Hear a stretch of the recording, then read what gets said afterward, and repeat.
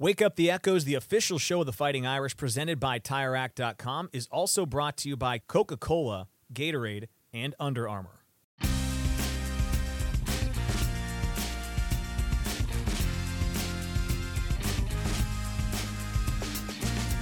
Welcome to another edition of Wake Up the Echoes, presented by TireRack.com. I'm your host, Tony Simeone. Great to have you back for another jam-packed show. We had the head coach, as always, Micah Shrewsberry. We talked a lot about All-Star Weekend in the NBA. Notre Dame did not have a game this weekend, which gave us all a chance to kind of take in the festivities. So we talked to Micah Shrewsberry about it. Then later we brought in forward Tay Davis and got his thoughts on kind of how All-Star Weekend has changed over the years. Also had a chance to talk to him about high school basketball in the state of Indiana where he grew up. He really listed off some great players that he's seen in his time. Finally, at the end of the show, what a special guest. LaPhonso Ellis, of course, everyone around the program knows LaPhonso. He had some great stories to share with us. It was great to catch up with him and see how he's doing. He, of course, lives locally, so it was great to talk to Fonz and cover a ton of different topics on this week's episode of Wake Up the Echoes. So let's talk to the head coach, Micah Shrewsberry. Coach, welcome back. Another show, no game this past weekend. You guys had the weekend off, but there was plenty of hoops on the national level, NBA All-Star Weekend. We're going to talk a little bit about it later with one of our guests this week, Tay Davis, about the All-Star game. I didn't realize, but you coached in it, too, as an assistant back in the day. But let's talk three-point contest first. I think three-point contest moments, I think about Larry Bird putting it up when he knocks down the three. I think about my guy, J.J. Redick, with his foot on the line in Brooklyn 10 years ago, bothering me. But last night, or Saturday night, Steph and Sabrina, kind of a unique situation. What was your takeaway from that three-point contest? They really put on a show. It was actually a great, after the initial three-point contest where there were a lot of guys that were tying and were close, and they had to do it's the first time I've ever seen a shoot-off to get to the finals. Mm-hmm. But that was really good. And then, Steph and Sabrina get up there, and to think about, one, how long they sat out there and watched. Yeah. Right? They had to sit and watch the entire three-point contest. They get cold. They talk to them, and then they give them a minute to warm up. Mm-hmm. So they're frantically shooting threes from the ball racks to get loose. Yeah. And then they go, and Sabrina was starts out on fire. And right away, the first corner, first spot. I'm oh man, I didn't see the WNBA All-Star game, but everybody's seen the highlights. Yeah. But I was she's gonna put up one of those numbers. She's gonna be close to 37. Then she cooled off a bit, but you knew that Steph going second advantage. He knew the number they need to get right. It's Mahomes in the Super Bowl, right? I know what number I need to get. Yeah. And he's the greatest shooter of all time. Yeah. And there was no doubt in my mind he was getting it done. Okay, interesting statement there. So if he's the greatest shooter of all time, I'm going to ask you, who's the second greatest shooter of all time in your head? That's a good question. I got a couple in my head. And this isn't just because of the numbers, but Ray Allen, Reggie Miller, right? Those guys are there. I grew up watching Reggie Miller, being a Pacer fan and being in Indianapolis. So watching him, and he can move and shoot, he can run and shoot. That's the one thing is there are good shooters, and then there's standstill shooters. Sure. These guys can shoot on the move. All due respect to Kyle Korver, but Reggie Miller and Ray Allen were moving a lot. Yeah. Yeah. Kyle Korver could move and shoot, too. Okay. So was J.J. Redick, right? JJ's great off the move, I think. We played against them in the playoffs. Okay, so you think Korver's better at shooting off the move than I'm giving him credit for? Yeah, he's good. He's good on the move. Okay, as well. I'll take. Yeah. I'll take anybody that can make it to that level of college basketball or that level of the NBA. Yeah, they got to be able to do both. There's no one trick pony shooters in the NBA. Wasn't the year that Korver made the All-Star game, wasn't he shooting close to 50% from three at some point in that season? I think so. It was the Hawks were fantastic during that time. 2014-15, I think. Yeah, I think they may have had 4 guys make the All-Star team. I think it was. And they were the 1 seed. They were Horford and all those guys. All right, let's talk about your team a little bit. This past Wednesday, I thought another great performance. I liked that kind of win. I thought that was a win that maybe a couple weeks earlier would have gone the other way. What about the way you guys won without shooting made you happy as the head coach? I think just that, the toughness, the kind of perseverance. Mm-hmm. Like, it wasn't perfect. We didn't start the second half great, right? And they went on a run, kind of took the lead, and we had to kind of fight back, scratch and claw to get it back to where, we were ahead and in control. But it was. And there were like, man, we had some open shots, right? Just some open shots that we missed. But then we made some big ones. I thought, JR's 3 late was a, complete, I will admit this, complete sandlot play for us right there. And for him to come off and hit that 3 was big time. The with JR hitting that 3, it was, I think only 3 guys had multiple field goals, and he's a guy that the last couple games had really just not looked like himself. I thought that was a really important game, an important shot for him. How good was it to see him step up in that moment, specifically just because of the way it had been going the last couple games for him? Yeah, no, it was great. Just to see, because he's worked so hard. Yeah. Right. And he gets down on himself, but he works so hard to be good. And he's really been working, like after practice, before practice. He and Coach Fairley have been putting a lot of time in together. And to see him, knock a couple of threes down is great for his confidence. Mm-hmm. And it was big. The hardest shot of the night for JR was like the 12-footer. Nobody practices those or shoots those anymore. I was telling the guys on staff, it was like I don't know. I guess if there are people that are kids that still play video games watching this, that shot was like, I'm like driving the ball and I'm playing video games, and I go to pass it, and I accidentally hit the B button, and the dude just jumps up and shoots it, right? That's what it was right there. It was like, it wasn't an accident because they passed it to him at the end. Yeah. But, like, if I was playing video games, I'm like, oh, shoot, I didn't mean to do that. Yeah, the 2K glitch, basically, yeah. And the dude just jumps up and knocks it in, and you're like, okay, all right, we're fine here, we're fine. But that was like a hard shot, man, in a big moment. Oh, yeah. No, that area of the floor, it's very unique. I was talking to Tay when he came in here. I was asking if they play 2K much anymore. And he was saying they're off of it because it's not as good. It hasn't gotten any better over the last few years. Are you a 2K guy? Summertime. I'm a summertime 2K guy. Okay. Or if I haven't played it all this year, but I used to play when so this would have been a few years ago, when Braden and Nick would have their friends over, and I'd go down and play every once in a while with them, and just, because they'd be playing each other, I'd jump in, come and play. Because the buttons, they haven't changed a whole lot. Yeah. But it is a little bit different, where it's a little harder, like, to shoot and some of the other things. That's what Tay was saying. It's like, you gotta you got to practice a lot. And I'm not a practice guy. I'm just go down there and wing it and play.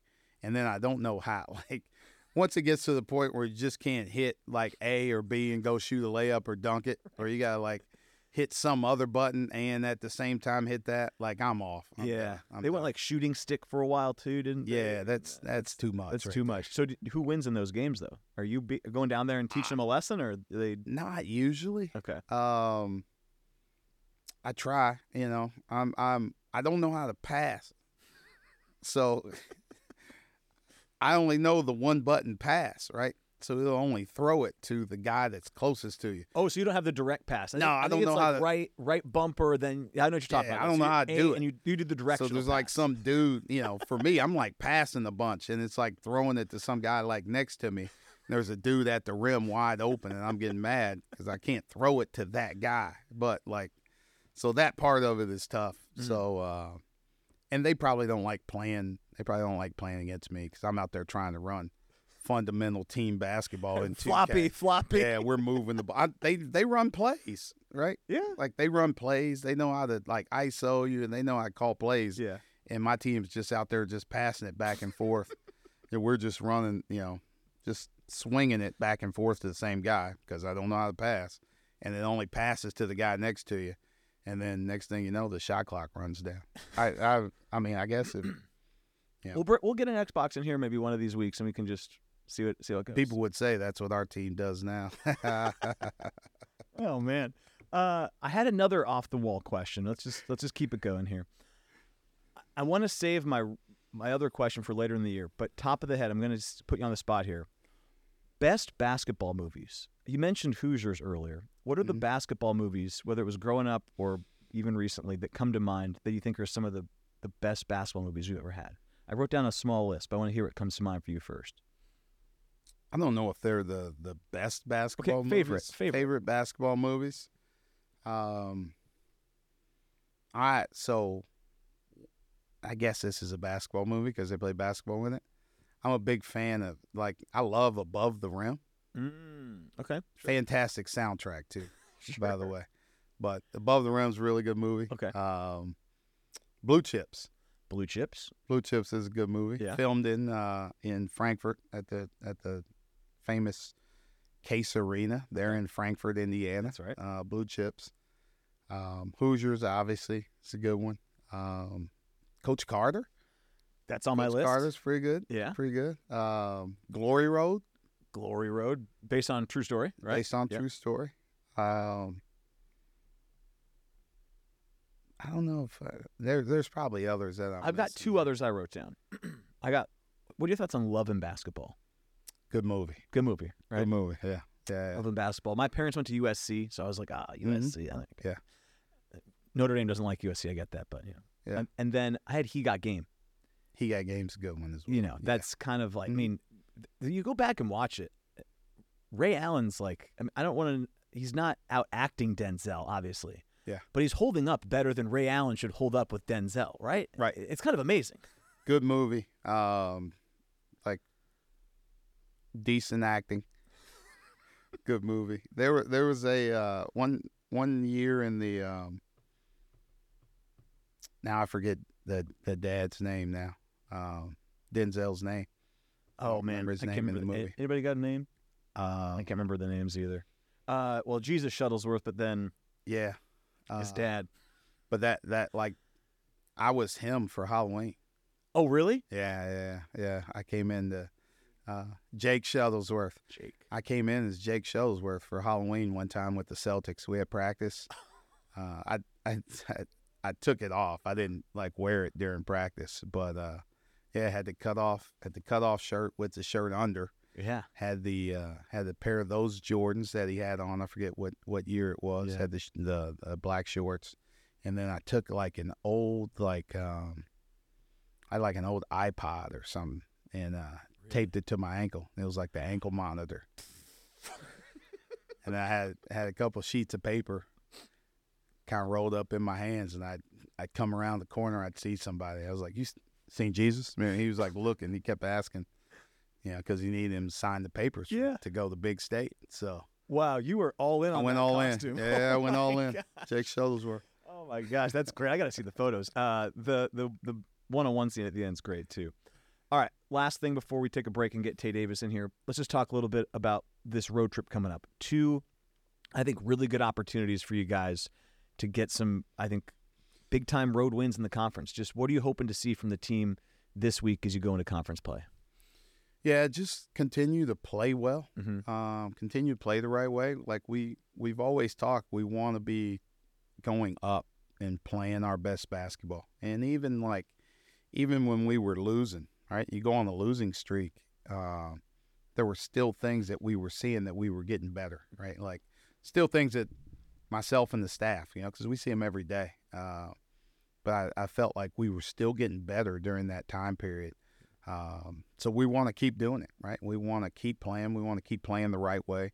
We want to keep growing in small areas, and now do it on the road in two places that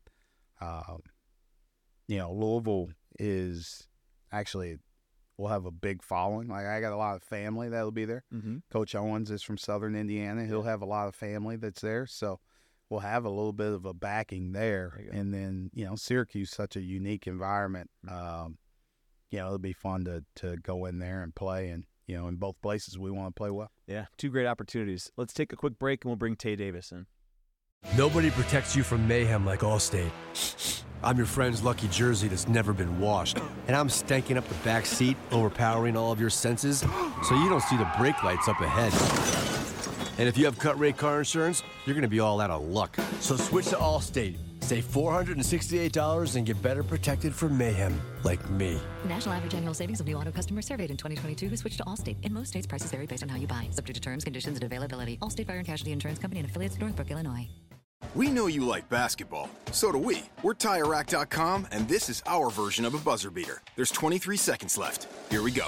TireRack.com has an enormous selection of tires. Not sure which ones to buy? Use our tire decision guide to find the right tires for your car and the way you drive. Then get them shipped fast and free on all orders over $50. Shipping is in as little as 1 day. Free. TireRack.com ships to independent, recommended installers. TireRack.com, the way tire buying should be. Made it.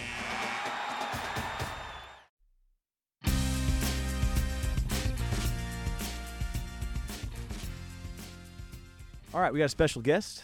Tay Davis has joined us on the set. Coach, I have a bunch of questions here I want to get to with you and Tay. But we were just talking, Tay and myself, before you got here, and I think we covered a couple topics I want to make sure we get on the record here. So first things first, All-Star Game. Did you watch it last night, Coach? I watched parts of the All-Star Game. Okay. Yes. You've coached in the NBA. Why is the All-Star Game what it is now compared to what it was when Tay and I were just talking, when you were like 5 or 6 years old growing up? It was a great game. What's changed? Why is it so different? I don't know. I think some of the players have changed. Mm-hmm. So some of the the competitiveness level has gone down. I think guys are making a lot more money. So they're protecting their money? They don't want to get hurt. Okay. Right? Everybody it is such an honor to be an all-star and do that. But then at the same time, right, they play games on Wednesday. Wednesday's the last day of the regular season. And then you have to be there on Thursday for events. And, they book you up. Thursday, Friday, Saturday, Sunday. And, everybody else on your team is, on vacation. Okay. Right? So they get a couple of days, after now. They leave right after the game and get a couple of days. But, it's an honor to be an all-star, but you also miss, a little bit of that time where you can just, recharge your battery. Yeah. So, Tay, we were talking. You think a big issue is that it's like Kobe and MJ were wired a little differently, right? We were talking about – I saw highlights of Kobe and MJ in the All-Star game. They were going at each other. And it's kind of like what Coach said. The guys last night aren't quite wired the same way, right? A little bit different. Kobe's that dude. Kobe's that dude. I think it's definitely different now because everybody is super friends. Yeah, they're too nice off the court. Yeah. They don't want to kill each other quite as much. We went. So last night they went back to East versus West for the first time instead of the draft, right? 2017. Yeah, maybe. I think they switched. So. Team LeBron, Team Giannis, all that stuff, yeah. So, the last time it was East versus West, we coached in the All-Star Game. Oh, that's right. That was us. Okay. And we got absolutely destroyed. It was in New Orleans, and they were trying to get Anthony Davis the MVP, and they were throwing him lobs. They were doing he scored every point, and we just got destroyed. But a lot of it, some of those guys didn't play. LeBron didn't play a lot. Mm-hmm. It was Giannis' first All-Star game. Okay. And it was a little bit different. It was the funniest story. Giannis, had never been in the All-Star game before. So, Giannis plays hard. Mm-hmm. He didn't last night because he's now to this point. He knows the drill. But this is his first All-Star game. And he goes, it's halftime. And everybody's all huddled up. And Giannis, looks around. And he's like, we play hard now? And the guys are like, yeah. You play hard. Yeah, you take care of this, big man. This is also our coldest moment of the week segment, I should have mentioned. So, Tay, I want to ask you, this is your first year with the team. Thinking back on this year so far, do you have a coldest moment in mind, your best moment from the year, one you think back on that you're really proud of? It's presented by Yeti, but I need to know your coldest moment of the year. Coldest moment of the year. That's tough. I got one in mind. What you got in mind? The one from the other day. The sideline inbound to Keba. You get it back, get the bucket at the end of the game. Tell me, because I talked to Coach after the game, there's 3.5 on the shot clock. Just what was going through your head on the sideline when that play came out? Really just trying to execute the best way to get a quick bucket, whatever quick bucket we can get.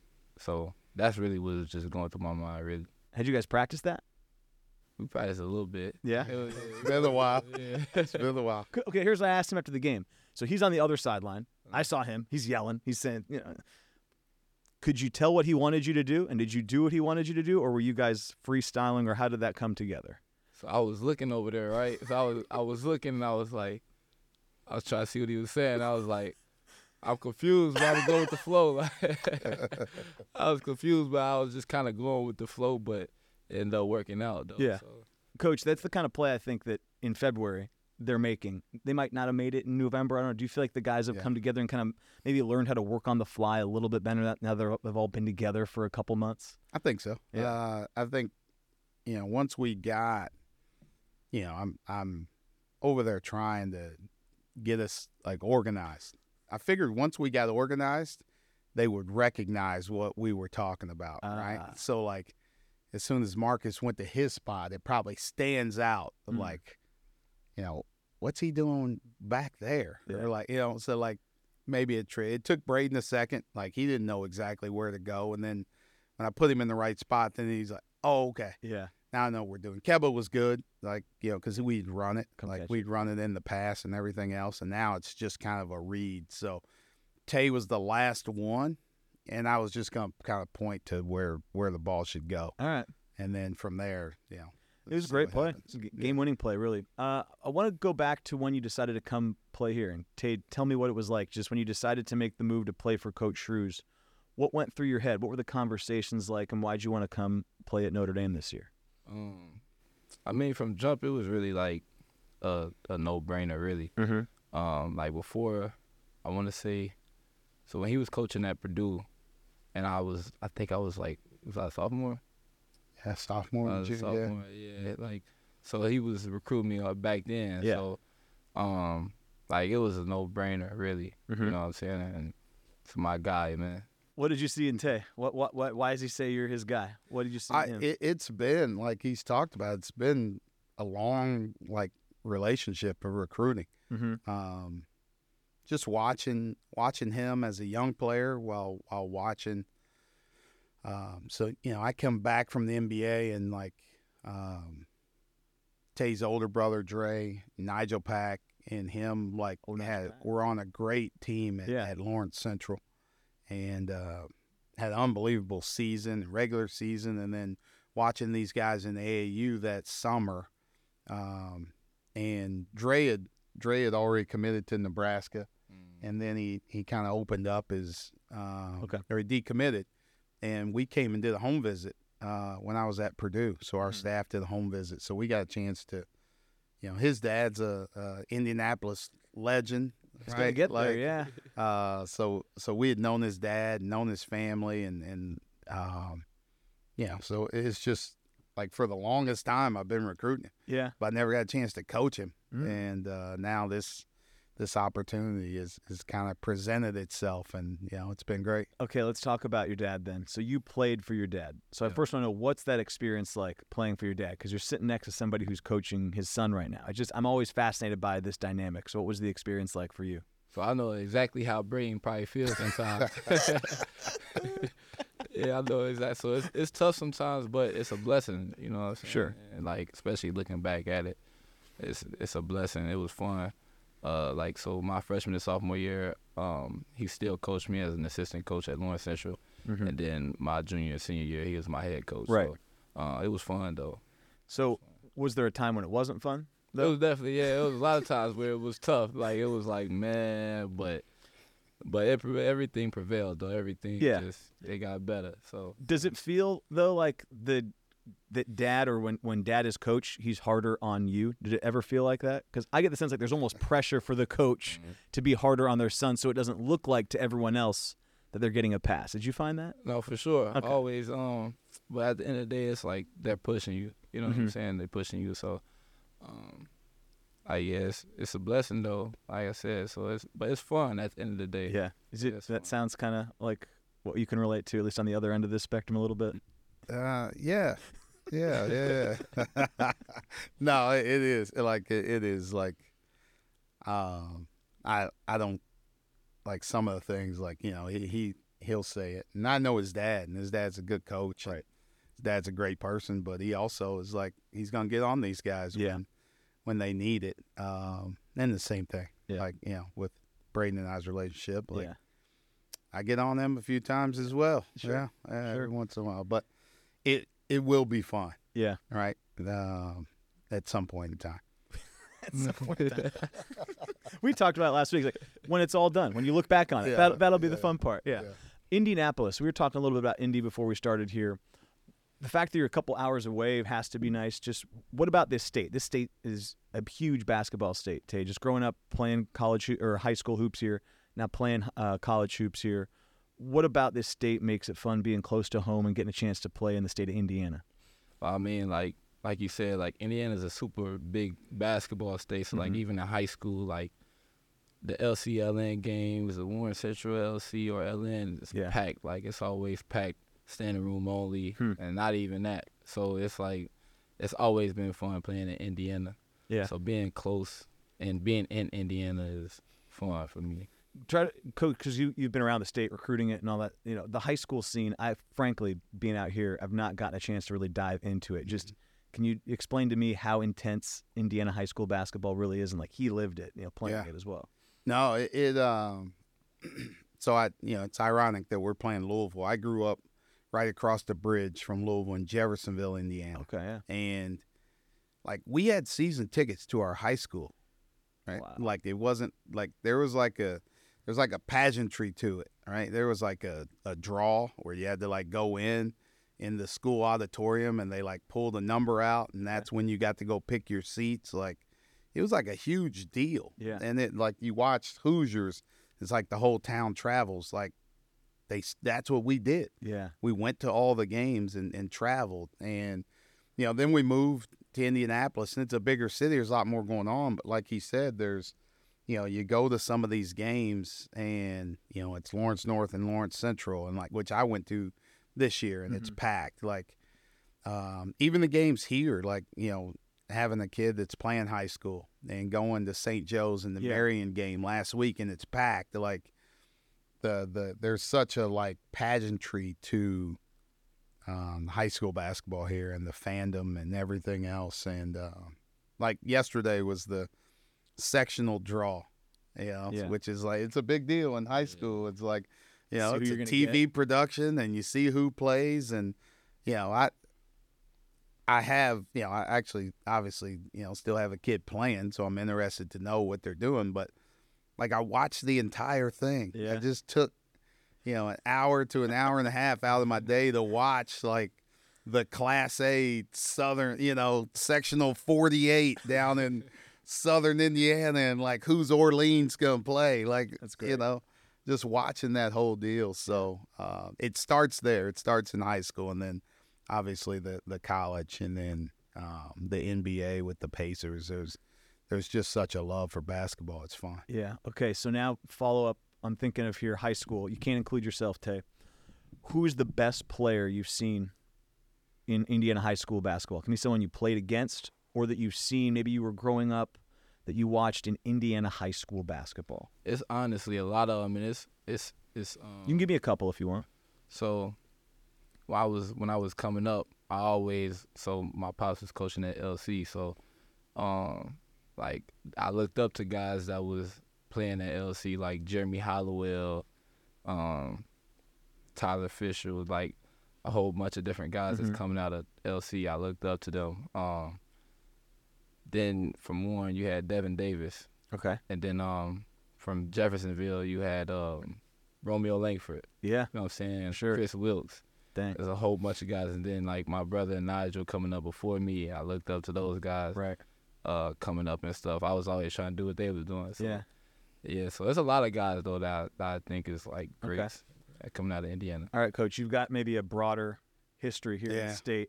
So why don't you give me Well, you can give me some names that come to mind, just who you've seen play.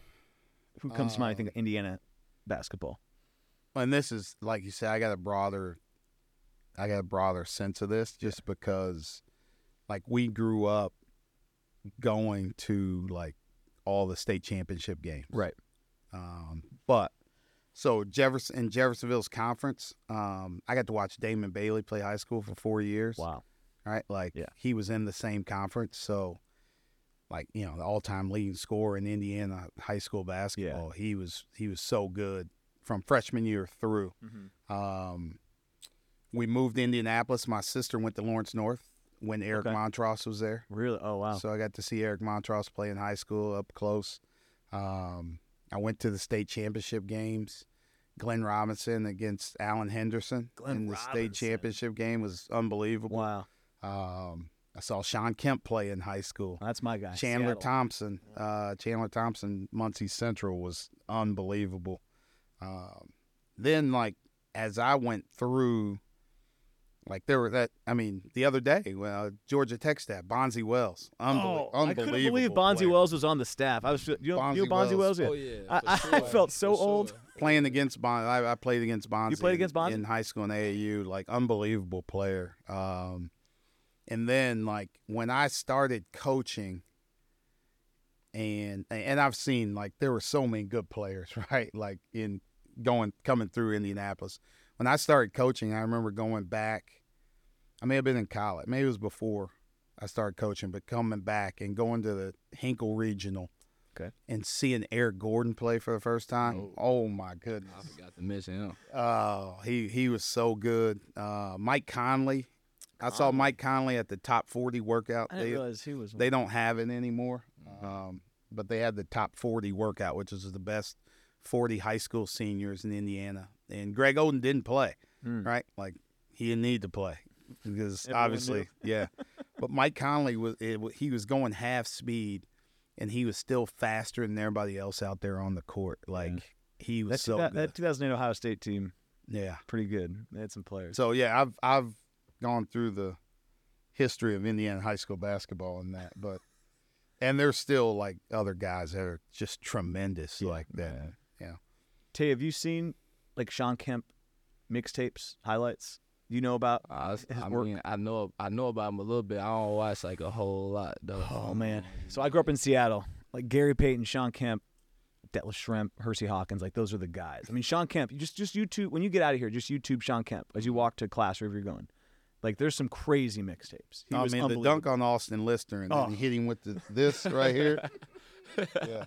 Sean Kemp went to Concord. He was like the Rain Man. Elkhart. That's an old school right move, next door. Man. You don't like this? That's an old school move. Hey, let me tell you something. Next time you boom on somebody, right there. I got you. That's what I'm gonna do. That's no technical either. He just right in my man's face right there, and then ran back down the court like nothing happened.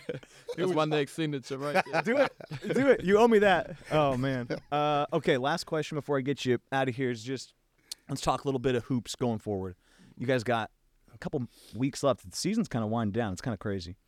But you guys, I think, have grown a lot this year, Tay. Just what are you kind of hoping to accomplish here in the last couple weeks of the regular season before you guys go to D.C. for the ACC tournament? We're trying to just be the best team that Notre Dame can be. And we the best version of ourselves, and, like, the sky is the limit for us for the next games to come. So just trying to be the best us and continue to get better every day. For you, Coach, we've talked about Tay a good amount on the radio show for sure before broadcast, but what about his game excites you? What's he done? I think he's taken a lot of strides throughout the year. Yeah, no, he has. In the probably last week or before that, I talked about, like, how good of a defender he is and his versatility on the defensive end of the floor and, like, how good he's been in that area. And then they probably, if you ask them all, like, I have all these one-liners in practice or I'll say different things. But I said something to him Saturday in practice, and it, like, rings true. It's like, you don't need permission to be a great player. Okay. Right? Yeah. And that's what I think he can be, right? He can be a really good player for us, and, like, his ability to, attack people off the dribble and get to the rim and score and rebound and make plays and pass, like all those things. And I think you're seeing him make those strides and make those steps. And, we want to continue to grow that for the rest of this year and throughout the rest of his career. You don't need permission to be a great player, and you don't need permission to hit him with this the next time you get a dunk. All right. That's a technical waiting to happen, by the way. So if it happens, you blame me. Pointing right at you. You blame me. Tay, thanks for coming by, man. Appreciate it. Appreciate it, too. All right.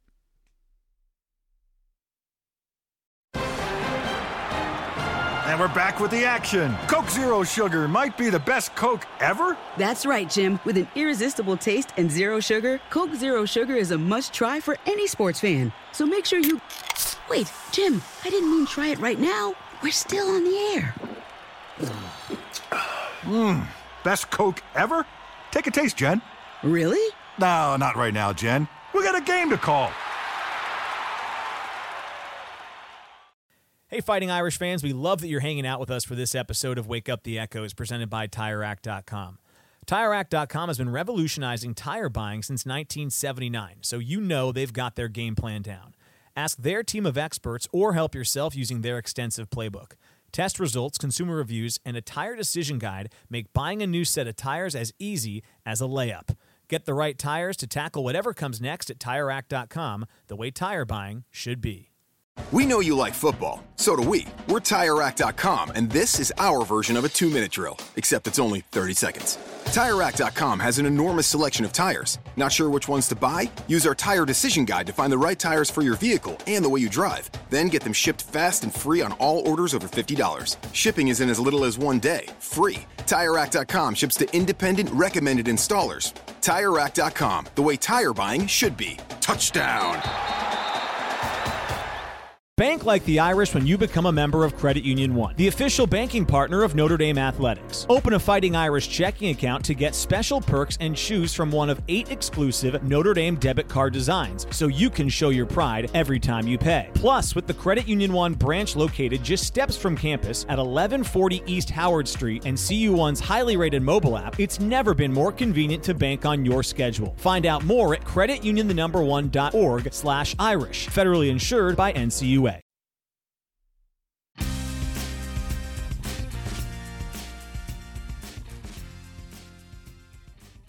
All right, we now have a very special guest joining us for the first time on Wake Up the Echoes. A long time coming, in my opinion, and we've been kind of waiting to use this special guest, LaPhonso Ellis, joining us for the first time. LaPhonso, thanks for taking the time today. First of all, how are you doing, and how excited are you to be joining us on Wake Up the Echoes today? Yeah, it's my absolute pleasure. I appreciate you having me on. Excited how much I love our university and certainly our men's basketball program, and so always delighted to be able to chime in from time to time. So I'm honored to be on. Thank you for having me. I was doing some research, going back to look at your playing days, and I found a Chicago Tribune article from 1987. It said, Ellis shuns Illinois to go to Notre Dame. Really interesting article about how you ended up coming here, and you had some good quotes in there. I want you to tell the listeners who might not be familiar with your time back then. There's some younger listeners on this show. Back then, why did you decide to come to Notre Dame? Well, I didn't want to go through the craziness of the recruiting process, and so I decided to narrow my options early.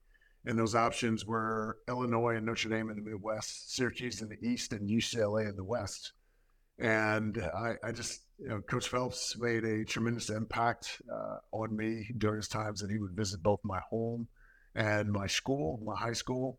And just knowing that going to Notre Dame, I'd have the opportunity for my family to be able to see me play at any time, because any of our games that weren't on CBS or NBC during that time, everything else was carried on WGN and or Sports Channel. All of those channels could be seen by my family, who was spread all throughout Southern Illinois. I'm from East St. Louis, Illinois, so they were in and around that area. And to be able to go to a university that was a small university, my hometown's quite small. In its heyday, I think it had around 70,000 people in it. During my high school time, it was probably around 35, maybe 40.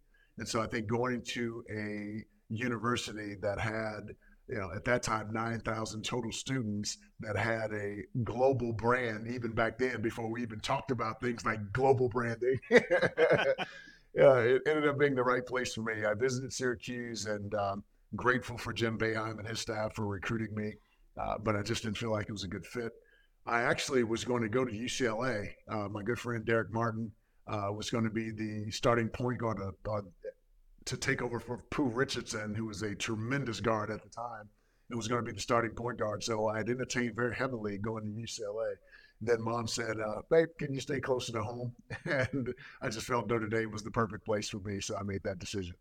Let's talk about some of the years you had here. You had a couple of NCAA tournament appearances early in your career. Then I looked at your numbers. You averaged a double-double as a senior.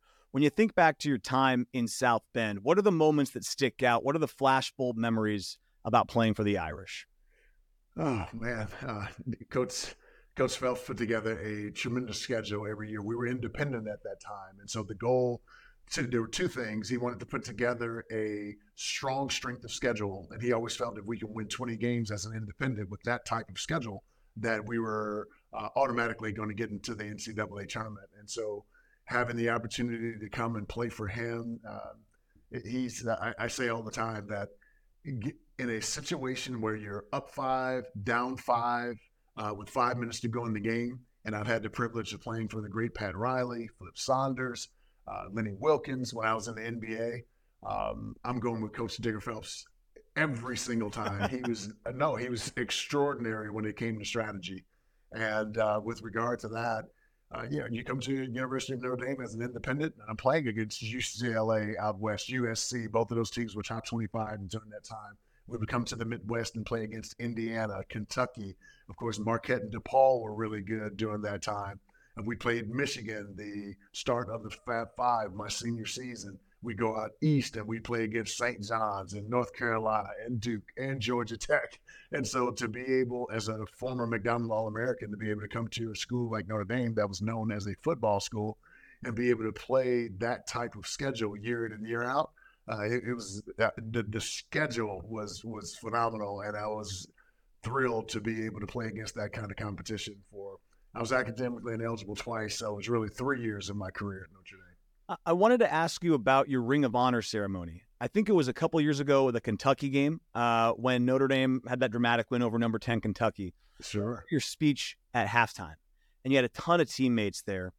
What did your teammates mean to you while you were here? You went out of your way to thank them. It just seemed like they had a tremendous impact on you, and you wanted to make sure that they were part of that day where your name and number went up into the rafters. When you have an opportunity that way, whether it's the military, whether it's in sport, even in family, when you're trying to build a team and you all are trying to get after the same goal, you create these deep connections with guys during that time that I was there.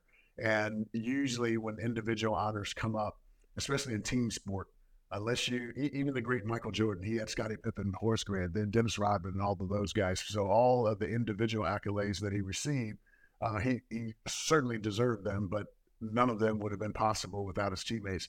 Elmer Bennett sacrificing a bit of his scoring to be able to find me inside, to be able to score likewise with Damon Sweet, Joe Frederick, and Jameer Jackson, and Scott Paddock, and Keith Robinson before those guys, Keith Tower, obviously, in my senior class. And so I thought it was important to express to them that, yes, God created this great moment in time for me and my family to be celebrated in that way. But I wanted them to know that God's grace extended to them also, that anytime that they would come to campus and look up in the rafters and see old number 20 up there, that they had an opportunity, they played a huge part in that. And I really wanted that to be secondarily, the second message of the weekend to my teammates, who I still have deep relationships with, and wanted them to feel very much a part of that whole thing, not only for that night, but of course going forward. I haven't had a chance to talk to you much about your NBA experience. My first exposure to you on a national stage was growing up in Seattle as a Sonics fan. You think about 1994 and you and Dikembe Mutombo kind of ruining the number 1 seed that year. Sure. I think it was 11, 12 years in the NBA, over 600 games, just playing in the NBA. I mean, it's the dream of, quite frankly, anybody that ever touches a basketball. I dreamed about it at one point. It didn't work out for me, obviously. Just what was that experience like? What did you take away from your time in the NBA? that when you think back to it was so impactful and profound in your life? Well, I have to go back to Notre Dame being a springboard for that.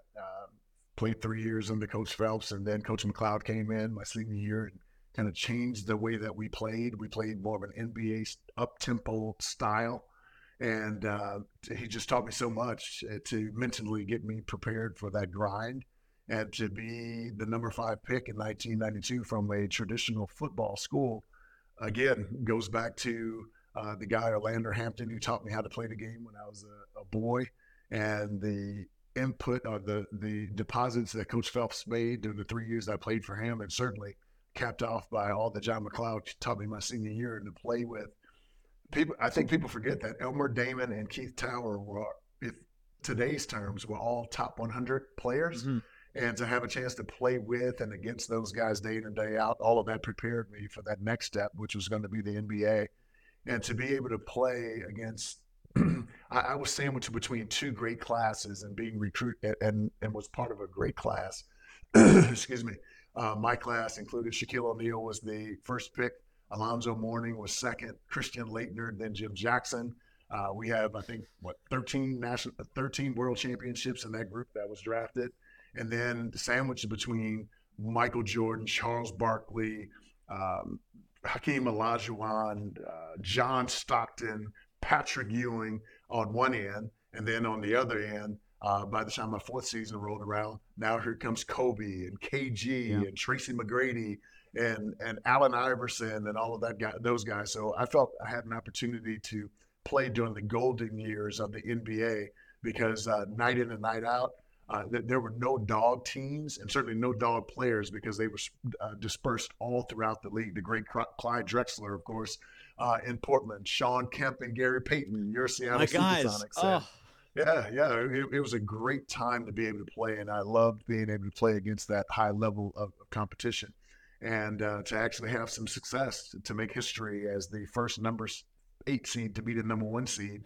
In 1994 were certainly the capper for me personally. Yeah, you caught the Sonics before that 96 season. I think that 96 team, if not for, of course, the 96 Bulls, it's one of the best NBA teams, at least that I've seen. 64 wins. It was a great to be in Seattle growing up.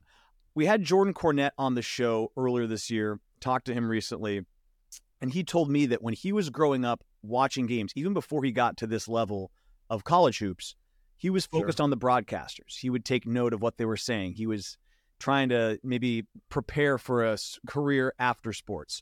And his career came earlier than yours because he was not playing professionally in the NBA. Sure. What was your process to getting into broadcasting? When did you first maybe take an interest to it? Was it at that young of an age like Jordan did, or was it later along the line that you finally found in yourself that, hey, I might want to get into a role where I'm talking about the game when I'm done playing it?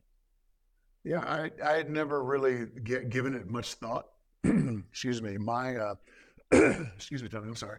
My story is a little bit different in that during that time we talked about the Supersonics. So in the NBA, if you made it to the playoffs and you were considered one of the star players that would lose in your series, then TBT, TNT, CNN, late nights with Vince Cellini, obviously joining Ernie and the guys. They would invite you to be part of their coverage. And so for many years that year, 94, after we lost to Utah in Game 7 of the second round, they invited me down to do some work with them. And so there's a guy, unbeknownst to me, named Maury Gostrand, who had saw me do work like that for the balance of my career. And so he actually thought I had a little bit of talent and could do it. So he reached out to me, I think in 2004, after I had retired, and asked if I'd be interested in doing it. And I said I'd battled back from injury, and for so many years I was just tired. And so I took 6 years off. He and I reconnected. Long story short, the Lord opened up an opportunity for me. It started with Jack Nolan. Jack reached out to me on a whim one day and was like, hey, he and I have been great friends for a long time. Would you at all be interested in joining me on the Notre Dame radio broadcast? And I was like, interesting that you should call, Jack, because through a process of prayer and we felt led to move from Minneapolis to South Bend, and he called us at the very beginning of that. And so I did a couple of years with Jack Nolan, who's one of my great friends, and that was fun. In doing that, and then joining ESPN in 2009. And but it all goes back to having had those opportunities to be able to serve in that same way with TNT and TBS and CNN that kind of created the kind of desire or love for. And I've kind of always wanted to kind of do a little radio TV because I've always been kind of comfortable with it, thanks to Coach Phelps, who taught me how to be comfortable in front of a camera my freshman year. Yeah, well, it's true. I guess you're on the same show that he was for so long. That to-do list you have needs one more thing. Chill. It's an easy thing to do. Just crack open an ice-cold Coors Light and chill. Take the afternoon off and binge watch anything. Go to happy hour and stay for a couple hours. Who's counting anyways? Or hang out with just your dog, because you've had enough human interaction this week. Whatever you do it with a Coors Light. Mountain Cold Refreshment made to chill. 2020 Coors Brewing Company, Golden, Colorado. Celebrate responsibly. 80-degree game days are long gone, Irish fans. It's time to start thinking about tires. Winter tires. Our friends at TireRack.com, presenting sponsor of Wake Up the Echoes, have what's right for you. Headquartered just a few minutes from Notre Dame Stadium, their experts know a thing or two about driving through winter's worst. They spend months on their test track and at the Compton Family Ice Arena collecting data so you can get the tires to tackle whatever comes next. TireRack.com, the way tire buying should be.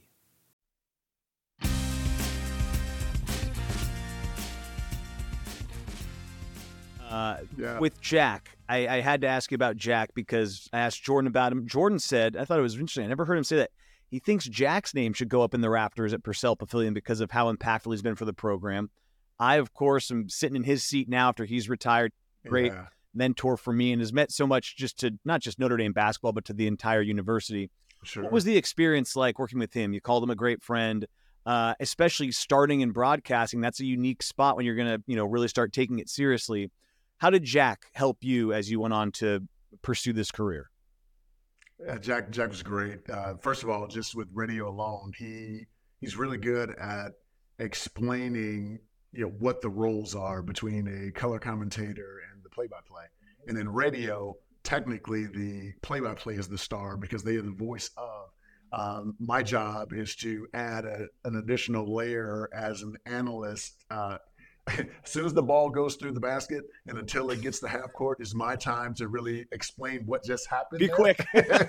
and so your job is to tell the what, and my job is to very quickly say the why. And those little things like that, are impactful for a guy who's kind of more of a visual learner. And so if you tell me something and you kind of paint a picture, I get it pretty quickly. And then from there, he once I told him that ESPN wanted to bring me on, he and I met over at the JACC in his office, and we just put a tape in and we began calling the game. And so he told me a couple of additional things that would be helpful. He's like, now, Fonz, he said, it's going to be different for you for TV because it's the opposite on TV. The color guy is the star, if you will, of that. And you'll have much more time to be able to tell the people what happened. And so all of those little seeds he planted in me that put me in good position to be able to go handle my interview well. And obviously be able to work for the best media company or the most famous media company of all time in terms of sport in ESPN. And now, of course, I transitioned over to Fox, and all of what Jack taught me back then has impacted my ability to seem to have seamlessly merged into this group of new media family. Yeah. Jordan mentioned, and we talked to him about a video I saw from 2012 when you would have been in town calling the game for ESPN, and he maybe just starting or had been doing it for a couple of years with Jack on radio. There's a great interview with the two of you kind of talking about how you both approached your career at the time, and so much has changed in the 12 years since the video. Sure. But just what's it been like to see him carve out his career? Because he spoke really highly of you, kind of maybe laying out a path, and seeing someone that had gone to Notre Dame, gone on to be a broadcaster was helpful for him. And he said you're a great resource when he was at ESPN. What's it been like to see Jordan have the career he has and really crediting you with at least being helpful along the way? Yeah, Jordan's way too generous. I had zero to do with that. It's Jordan's willingness to work at it and work hard. I think he's unique, actually, in our sport. And I told him this a long time ago, is for a guy to be able to come and learn off camera. he knows every single aspect of it off camera. And then you bring him on camera. He's got such a beautiful presence about him, a command about him without being overly so. And to be able to play a dual role where he can be both you, Tony, as the play-by-play in a given night, and then all of a sudden flip it, and then he also becomes a game analyst, and he's really good at both of them. I just feel he's a very valuable piece, and I think was slightly overlooked at ESPN just in terms of the value that he brings, because and in the third layer of it, he's excellent at being a host. And I think that's part of the reason why he's been so successful at Notre Dame, bringing him back and being part of some of the major breaking events, like the hiring of Micah Shrewsberry. I don't think you can find anyone more talented. Jordan is a super talented, highly intellectual, yet humble soul that really gets after it, gets people. He's super relational, tells great stories. And to me, in terms of what we do, out of our university, there could be some people go, I don't know about that one, but I think he's the greatest talent to come out of our university in terms of our sports media space. That's incredible. High praise. Two more before we take a quick break. The first one's just about this team this year. You had a chance to be around them a little bit more by nature of everything, and you got to call the game at Milwaukee as well, seeing them against Marquette. Sure. So you've just been around this group and Coach Shrewsberry in his first season. It's, of course, a unique situation. We have to build the program back up. Yes. What excites you, though, about Coach Shrewsberry and what he is building in South Bend? Because there is an excitement level that's palpable when you walk into the gym. I know you've been to plenty of home games this year to see it. Yeah, there's so much. There's so much that I'm excited for about what Micah has brought. And part of it is one thing that what's the weakness of our team is we just don't shoot it very well. But to have a team that's as young as they are to buy into the defensive end, that's unheard of, because oftentimes, especially as a player individually, your desire to play defense is motivated by your ability to be able to put the basketball in the hole. And oftentimes, if you miss a shot, you go back down on the defensive end and you're just kind of there, not locked in, versus when you make a shot and all of a sudden you sprint back and you're down the stands and you're kind of ready to go.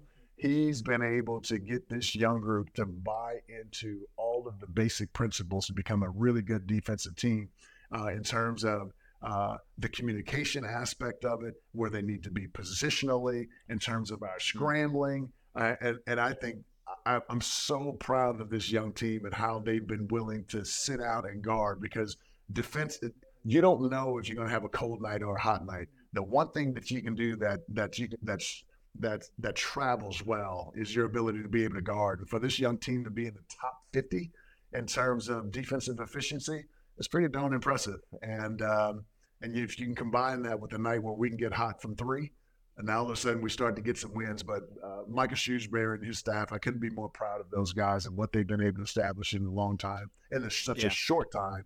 And the future is extremely bright for our program, and I'm proud to be. Yeah, if you're only behind Virginia defensively, it's usually a good sign in the conference. Last one before we take a quick break.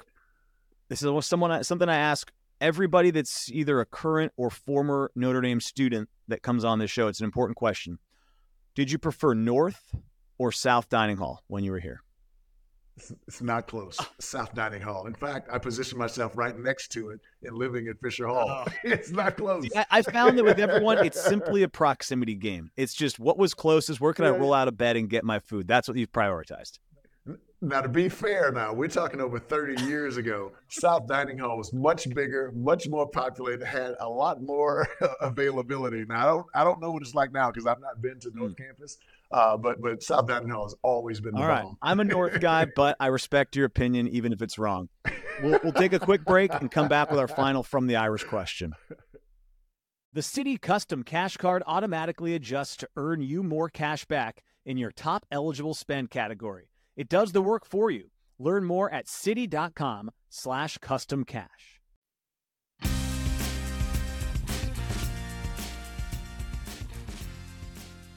All right, here we go. It's time for our From the Irish segment presented by TireRack.com. LaPhonso, we always have someone write in. Plenty of questions for you, of course, this week.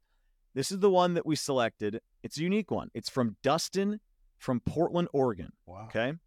He said, do you remember the freshman swimming test in the old Rockney Memorial. One of my favorite moments was as a lifeguard at Notre Dame and helping you make the full length of the pool. You were so humble and grateful for the help of the lifeguards. We were very proud of you. He wants to know, do you remember that moment? I absolutely do. And he said, being humble, easy to be humble when you're afraid that you're going to drown. But no, I don't know if it still exists. But back then, it was a requirement for all freshmen to be able to pass a swimming test.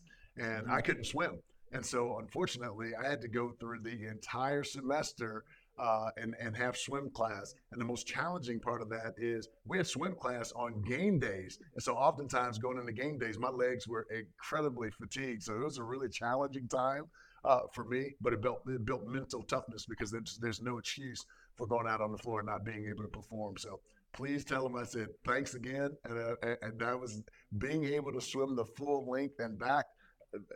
That I wish I would have been able to do it on the first day, so I wouldn't have gone through it. But please thank you, Dustin, for saving me during that time and being a safety net for me while I swam the 2 laps. A big shout out to Dustin for helping you back in the late 80s, early 90s swim test. Fonz, thanks so much for doing this. Great to have you. You are held in such high regard around here. Everyone has amazing things to say about you. I can only echo those sentiments.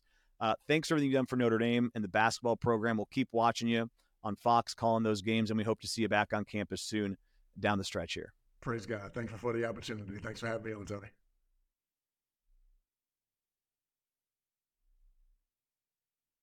That does it for this week's episode of Wake Up the Echoes presented by TireRack.com. Thanks as always to the head coach, Micah Shrewsberry, and thanks to Tay Davis and LaPhonso Ellis for joining us this week. As always, please download and subscribe on Apple Podcasts or Spotify or wherever you get your podcasting content.